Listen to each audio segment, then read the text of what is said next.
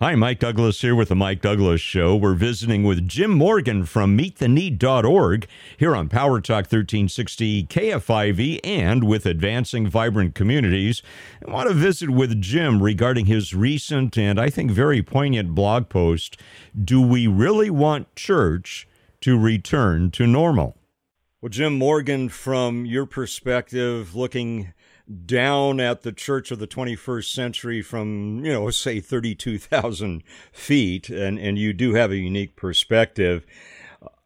How has the American church been doing in its efficacy in this century? And are we being effective? Are we losing influence? If so, why? Well, it's funny you mentioned kind of looking down. One thing I want to mention at the outset here is that I'm really looking up because I love, and we all love, the church. We want to see the church succeed. We want to see the church glorify God. We want to see the church have a tremendous impact in our world, in our nation. And so I'm looking up. But to answer your question, it is interesting to watch the trends and the mega trends around church in America and see how it diverges from where Scripture may say the church should be. And there are some trends that are pretty well defined. It seems like to us who are in the know and kind of watching to see what churches are doing, that this divergence from the biblical definition of church is an ecclesia, which is the assembly of called out ones. It's individuals who are called out, who assemble to worship and fellowship and serve the Lord. And then the English word for church, kirk, is the fellowship of those belonging to the Lord. Once again, referring to individuals and not to an institution. Yet we seem to have institutionalized a little bit church and made it about a place or a pastor or an event that takes place and not about individuals. And when that happens, when you look at the church as an institution and you want to sustain that institution, then it behooves sometimes churches to take the position of trying to attract and retain people. And when you're attracting and retaining, there can be that sense that we're treating people as a customer of the church. And I would argue that the biblical definition of church would position members of a church as more the employees who, rather than catering to people to hope that they'll come back next Sunday, we should be training them more like employees to go out and pursue the real customer, which is those who don't know the Lord, who don't know Jesus, and who are hopeless and just looking for answers to life's biggest questions. And so that kind of contrast of challenging employees versus catering to customers is a really interesting thing to look at when it comes to where the church is now, how we've seen it like a place, an event, a pastor, versus really equipping and empowering individuals to go be the church where they are. And there's really no time I can think of than right now with the pandemic and pandemonium that the church would have now probably wishes they've done a better job of equipping and empowering us to be the church where we are, relegated to our homes, our neighborhoods. We wish we'd done a better job, I think, at this point. A lot of pastors are kind of regretting, I think, not having done more to decentralize church and to make it what it really is intended to be biblically. When I think as we look back in Ephesians chapter 4, I think it is, Paul really gives an assignment or a mission to church leaders, right, to equip the saints to minister. And it sounds like that mission has been diluted somewhat in our current American churchiness, right? Yeah, if you look at, like, 1 Peter talks about that Christ is the cornerstone and we are the living stones that make up that church, that make up the building. The stones, erect the building, and really that's a model that I think has been compromised somewhat. And we're feeling the effects of that in terms of the church's influence and impact and growth and even public perception. I think that there's a sense now that church is not as compassionate and caring and outward focused as it could or should be. And when you do that, you lose a little bit of the voice, the voice that we have into culture. You've got to earn the right to speak to culture. I'm concerned that a lot of people feel like they don't want to hear from the church or pastors or Christians because we haven't really earned the equity. We spent too much equity by trying to build institutions versus building disciples. Yeah, it would seem to me, Jim, that involves building relationships with the community, and that takes time and connection, right?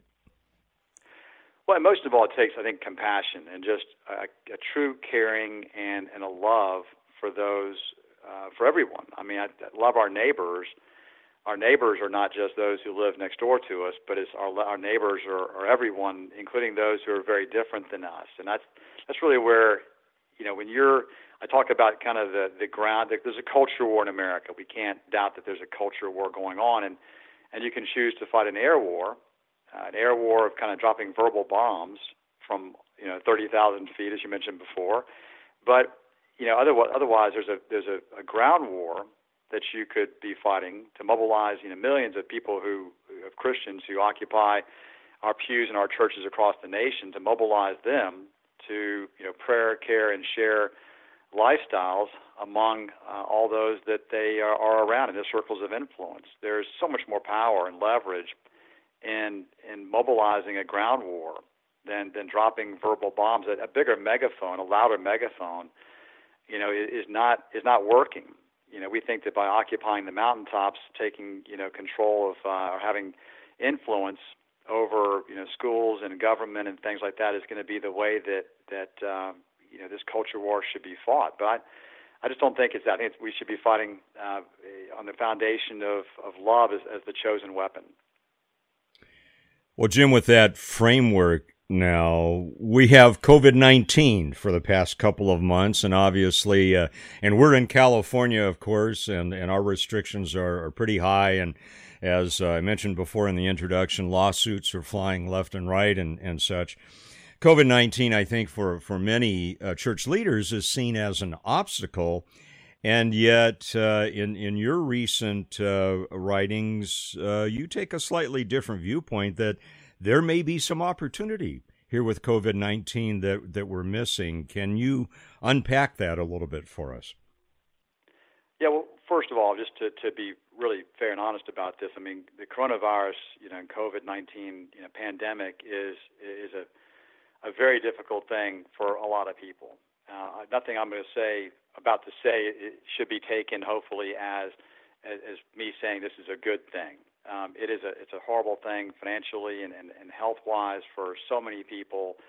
And I want to put that in context first of all. But with that being said, I think that the Lord does tend to provide or allow for wake-up calls to happen, an awakening to happen. And, people do bad things. And there's, like 9/11, people did some bad things. But you could not get a seat in church for a couple of months because people were questioning, whether they'd be around tomorrow, what was going to happen next, and feeling insecurity about tomorrow and thinking about mortality does tend to be a wake-up call. And as bad as this pandemic is, it's amazing to watch the statistics on how many people are Googling the word prayer. Record numbers are Googling the word prayer. Record numbers, tripling and quadrupling of the number of folks that are tuning in and clicking links online for things like global media outreach and for the Billy Graham Evangelistic Association, which have opportunities online, if you do searches, to link up with them and talk about and ask questions about faith and about afterlife and the meaning of life, things like that. And they're seeing record numbers of people who are really interested right now more than in a long time to find out what this is all about and what life's all about, and are reconsidering sometimes a stance that they've had that's been pretty firm on not believing in God or having a very kind of distant relationship from Him. They're willing to kind of rethink that and get closer to Him, possibly, at least asking questions that may head in that direction. So, and even the fact that You look at doctors and you look at the government, who's trying to figure out about how this disease, how it works, how to eradicate it, how to deal with, the government's trying to deal with, the economy and society in the context of social distancing, and they're struggling. And yet atheists have so much faith in the human intellect. That's almost like the God that many atheists tend to worship is human intellect. And yet the capacity to resolve these issues that present themselves around COVID-19 is calling into question, the capacity of human intellect and that faith that they have. And that does cause people to look other directions for where their faith should lie. So for those of us who are in vocational ministry, do you see that we're fielding that rise in interest in spirituality right now? Or are we ready for that? Are we embracing it? Are we meeting it where it occurs? Or are we concentrating too much on getting back inside the four walls and surviving, so to speak? Well, this is where I think the woulda, coulda, shoulda comes in. Of now, pastors are looking at, they wish they had done a better job of preparing people to be the church, where they are. And I'm not even sure that people are that comfortable. It's a little difficult. It is to share your faith with somebody who doesn't believe what you believe. That's a difficult thing. And answering hard questions that many people have. It's usually the same questions people have. How could a good God, allow for bad things to happen?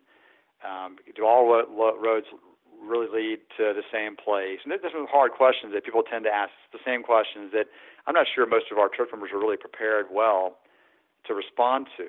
And if we'd done a better job before of preparing our members to share their faith, to care for those in need. There's a lot of folks in need, our neighbors, that we know about their needs, but we tend to go, and we have been for a long time, getting back to our homes and closing our garage doors and going about our business.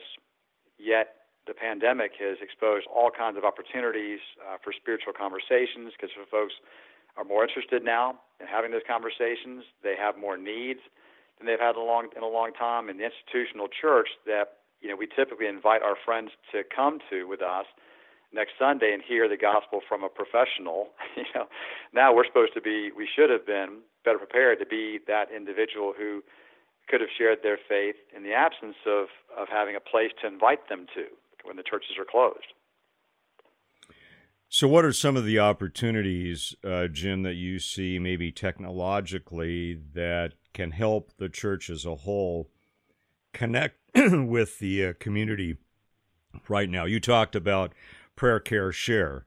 And just from my perspective with Advancing Vibrant Communities, you and MeetTheNeed.org have been a tremendous resource in being able to do that. Would you talk a little bit about the efficacy of reaching out and serving the needs of others as a method of developing those trusting relationships? Well, one thing that we did, we couldn't, meet the need. We built solutions that, as you know, that try to bridge those communication gaps between those in need and those who can help. So when coronavirus hit and people started struggling, and the opportunity to be good neighbors from wherever you are, relegated to in your neighborhood, in your house, we had to act. We had to do something. And so we actually took an application, a system that we had built a while back, a couple of years ago, for a movie about a football game where a Christian school was playing against a juvenile detention center. And, of course, the juvenile detention center had no fans, no cheerleaders, no one to root them on. So the Christian school, it's in Texas, this took place a few years back, took half of their fans, half their cheerleaders, half the parents, went to the opposing side and cheered for that opposing team. And amazing things occurred as a result. And that movie that is still being made, still forthcoming, you can look out for that. But the movie, the app we built, when you leave the theater, you can find opportunities near you, in your neighborhood, your area, to kind of pay it forward from what you saw in the movie to those who were struggling, in your local area. And so we found a way to repurpose that app to become Love Your Neighbor, which is a system we've rolled out for free. All of our things are free. All of our solutions are free. We're a nonprofit, a Christ-centered nonprofit public charity, so we don't charge for this. But it allows churches to kind of see where their members all are and to empower those members to post needs of those neighbors anonymously and privately, of course, but back to the overall church to see who can help those families to kind of rally around and build circles of support around those families that are in need. And we're working on a lot of solutions like that. We really think that church is, in general, about to start to decentralize more and be less building-centric and more disciple-centric. And so we've been investing a lot of money and time for years now into solutions that are still forthcoming with artificial intelligence to provide more of a basis for neighbors to take care of those around them. Jim, going back, and not to get preachy here at all, but looking back at Isaiah 43, the prophet records this, "Behold, I'm doing a new thing. Now it springs forth. Do you not perceive it?" That last phrase, "do you not perceive it," to me has been very convicting in terms of am I paying attention to what's happening here, and maybe in the angst of everything that I see and feel, I'm not looking for where God is working.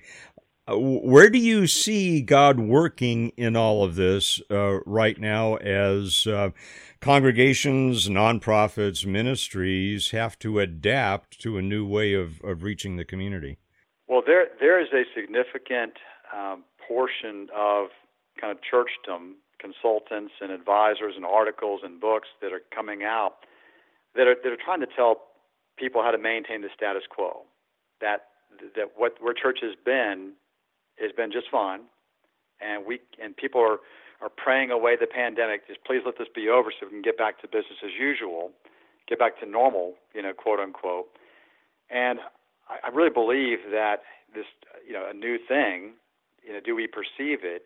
I'd hate to see us miss the opportunity and not perceive what is happening now to shift the status quo in a new direction, because there is that risk that all we'll do is just, I talk about, kind of shifting the Walmart store to Amazon, the brick and mortar store to going online, and just shift church from being a meeting in a building to how do we do online services better. That would be a major miss, in my mind, as opposed to discipling and mobilizing, the church to be the living stones and in our communities.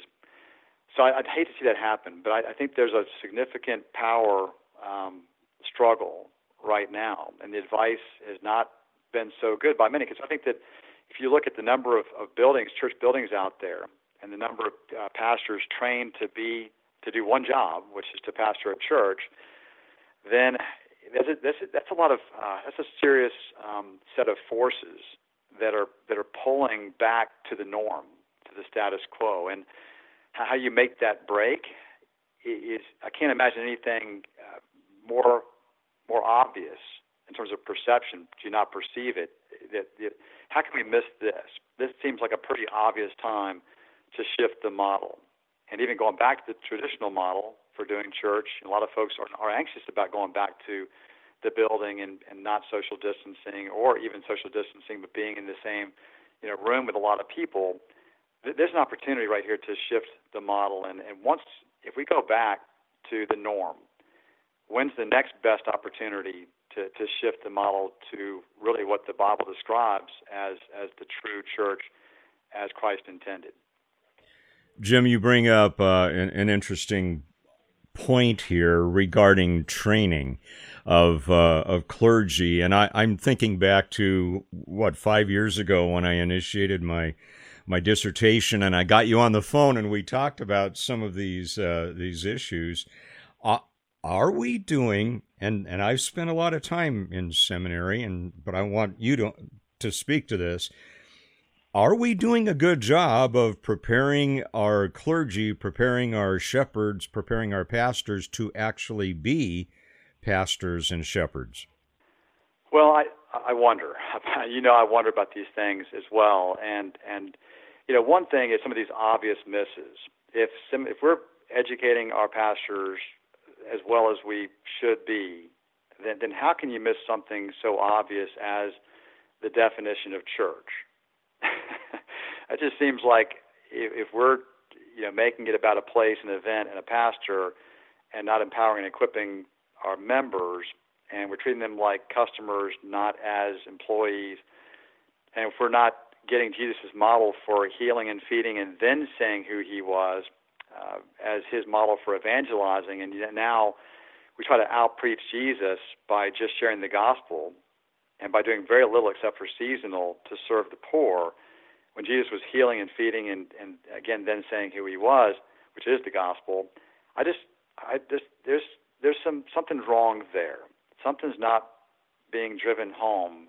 It's like the seminaries too are preaching the same kind of model of how to run an organization and how to run it effectively and how to keep people coming back.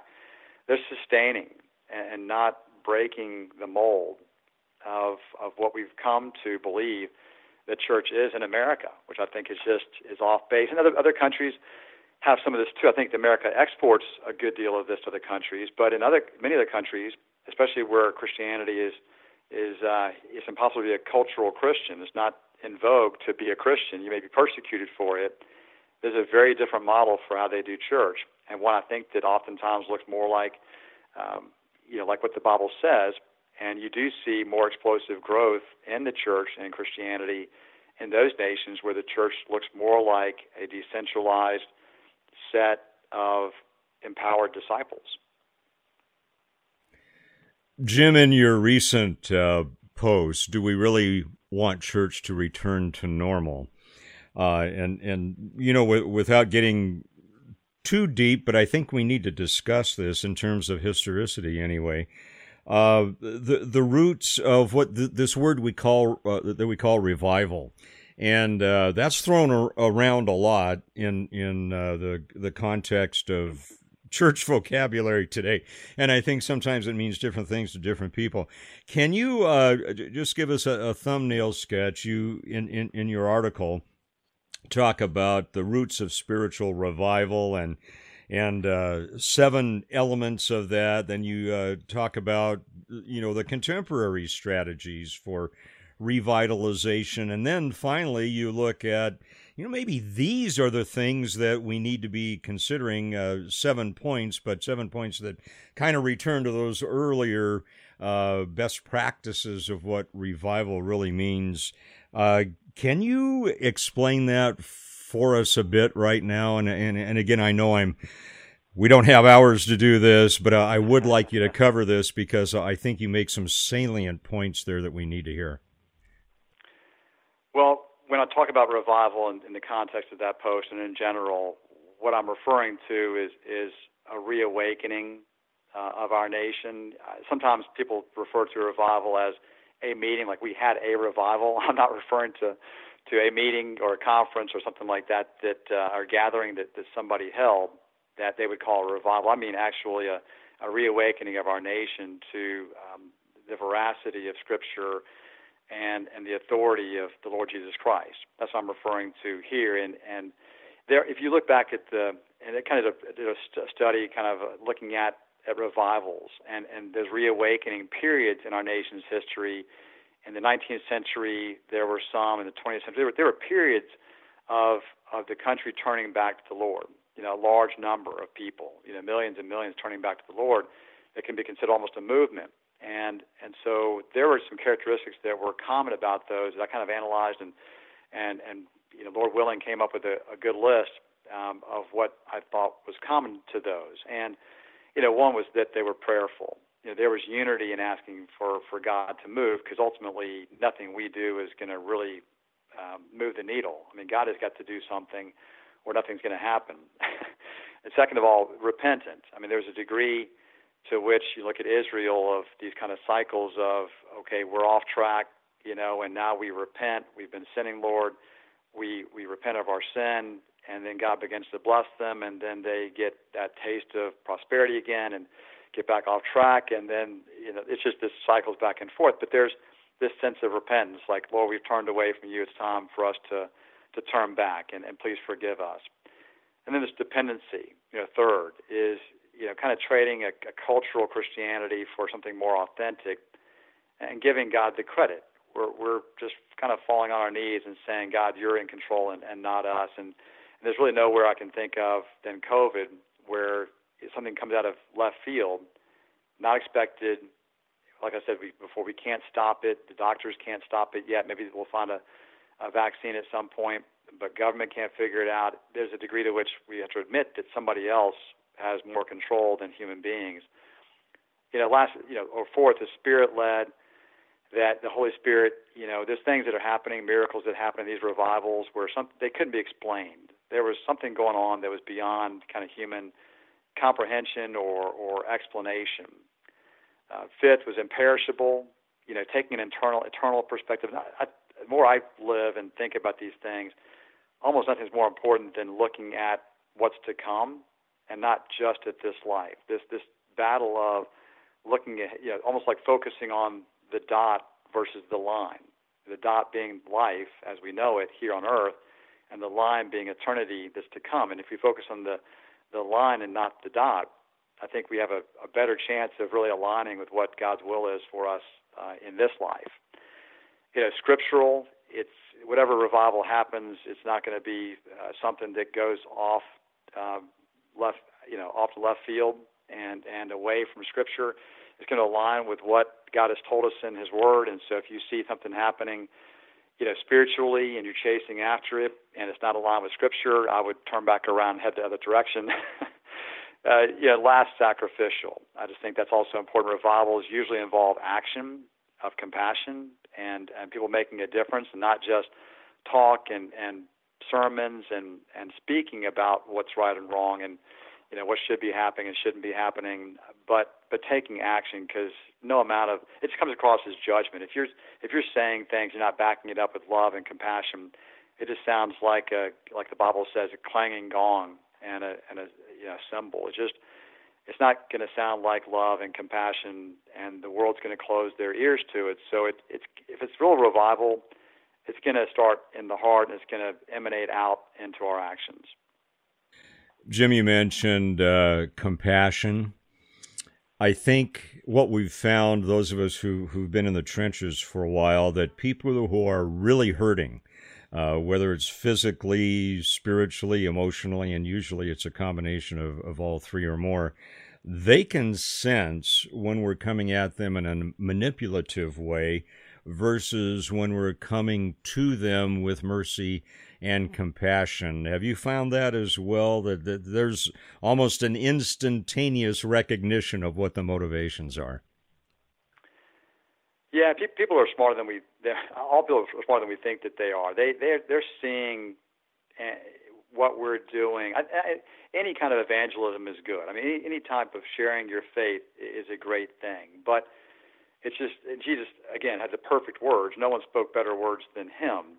And yet He knew He had to precede those with mercy and compassion, healing and feeding, and things like that. And so we've got to do likewise. And it comes across a little bit disingenuous, like we're trying to maybe chalk up points, like you're earning points, which we don't. That's not how Christianity works. It's entirely Jesus and His works, or His work on the cross, that saves us, not our own works that can save us. There's plenty of religions out there. If you want one that's to talk about works and things you can do to earn your way into God's good grace, or God's graces, then there's plenty of options for you. But Christianity is the only faith that says this entirely what Christ did and not what we do. So if we look like we're trying to earn points by just, passing by somebody, saying a few quick words about Jesus, or saying, hey, you're going to hell, and we try to do that, fire and brimstone kind of thing, it's going to come across in the wrong way, and it probably should.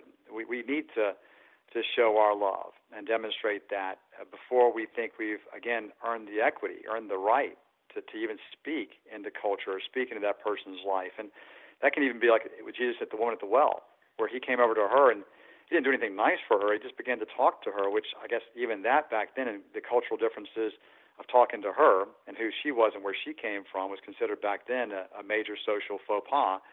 And even speaking to her, I guess, was a kind, act of compassion. But just getting to know her, ask questions about her, talk to her, showing that he already knew who she was before she even shared who she was.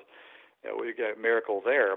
That's an act of compassion, just even to talk to somebody and take time out to get to know them and asking those questions before we jump into sharing our faith. And it's just hard to lead with faith versus compassion. What I'm sensing is the answers that we're looking for. The media often leads us into sociological answers or political policy answers or ideological answers. It seems to me that the answer, although a lot of people may not like it, is God. And that absent a divine dose of His love, grace, and mercy right now, I'm not sure that we're going to experience much relief from all of this. Would you concur with that?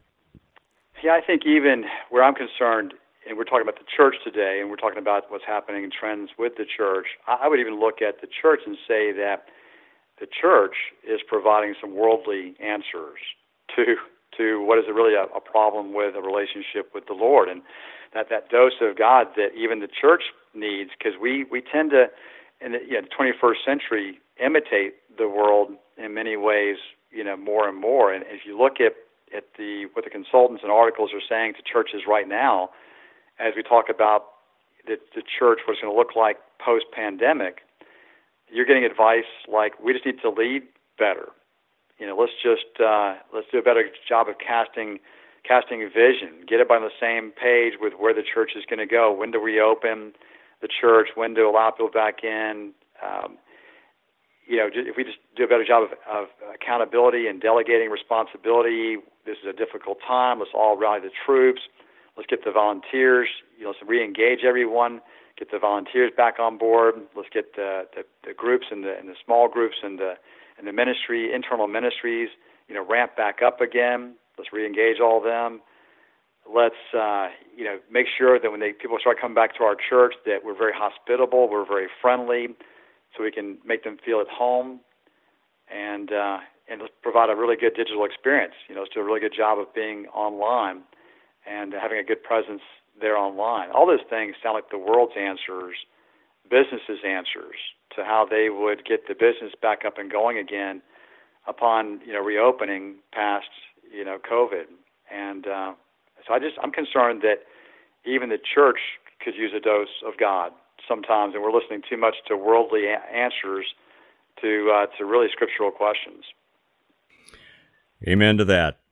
Jim, as we close, and I hate to try to force this into an elevator speech, so do take the time you need, but you have been the founder of a tremendous resource in meettheneed.org. And again, we at Advancing Vibrant Communities could not do what we do without your technology, seriously. And so can you give us just a quick overview of how Meet the Need came to be and how people can connect with it wherever they are across the world?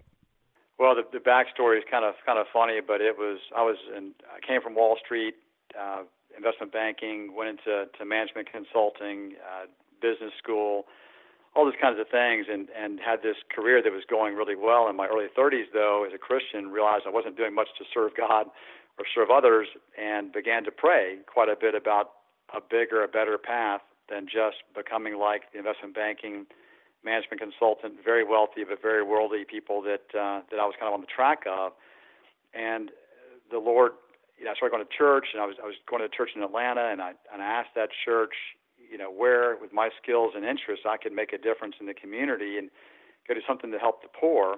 And it was amazing to find out that this very large church had really no connections or visibility into the needs in Atlanta and the ministries that were working there, and pretty quickly realized that the church had become separated from compassion, that Jesus' model of healing and feeding first and then sharing the gospel, who he is, had been replaced by churches will do church, you come hear the gospel here, but compassion is handled by somebody else, outside the church, and those parachurch ministries and things like that across the city. And there's this disconnect. And so Meet the Need began this 20-year project. I was a consultant anyway. This became a little project, a little private project on the side while I was still working in consulting, to begin to see, can we start to bridge some of these gaps between those in need and those who can help in cities, not just in Atlanta, but across the nation. We're actually based in Tampa now. We moved to Tampa soon thereafter, about 18 years ago. But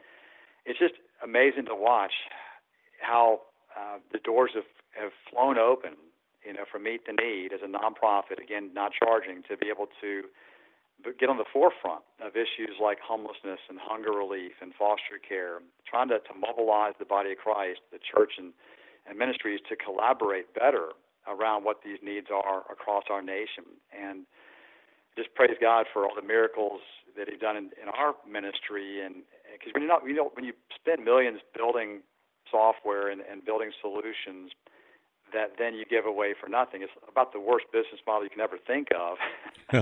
So how in the world does somehow that actually work? And here we are 20 years later and very successful.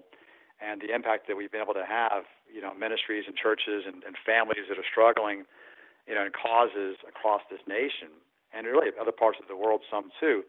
It's pretty unfathomable, and had no idea what God was going to do through this little idea that blossomed into something that was much bigger than we ever imagined. Well, Jim, thank you for answering the call, and thank you for what you do and your tremendous team there as well. Jim Morgan has been our guest today. Jim, I know you're a busy guy. Thanks so much for taking time to be with us, and keep on keeping on. We so much appreciate what you do. That's my pleasure. God bless you, and God bless you all.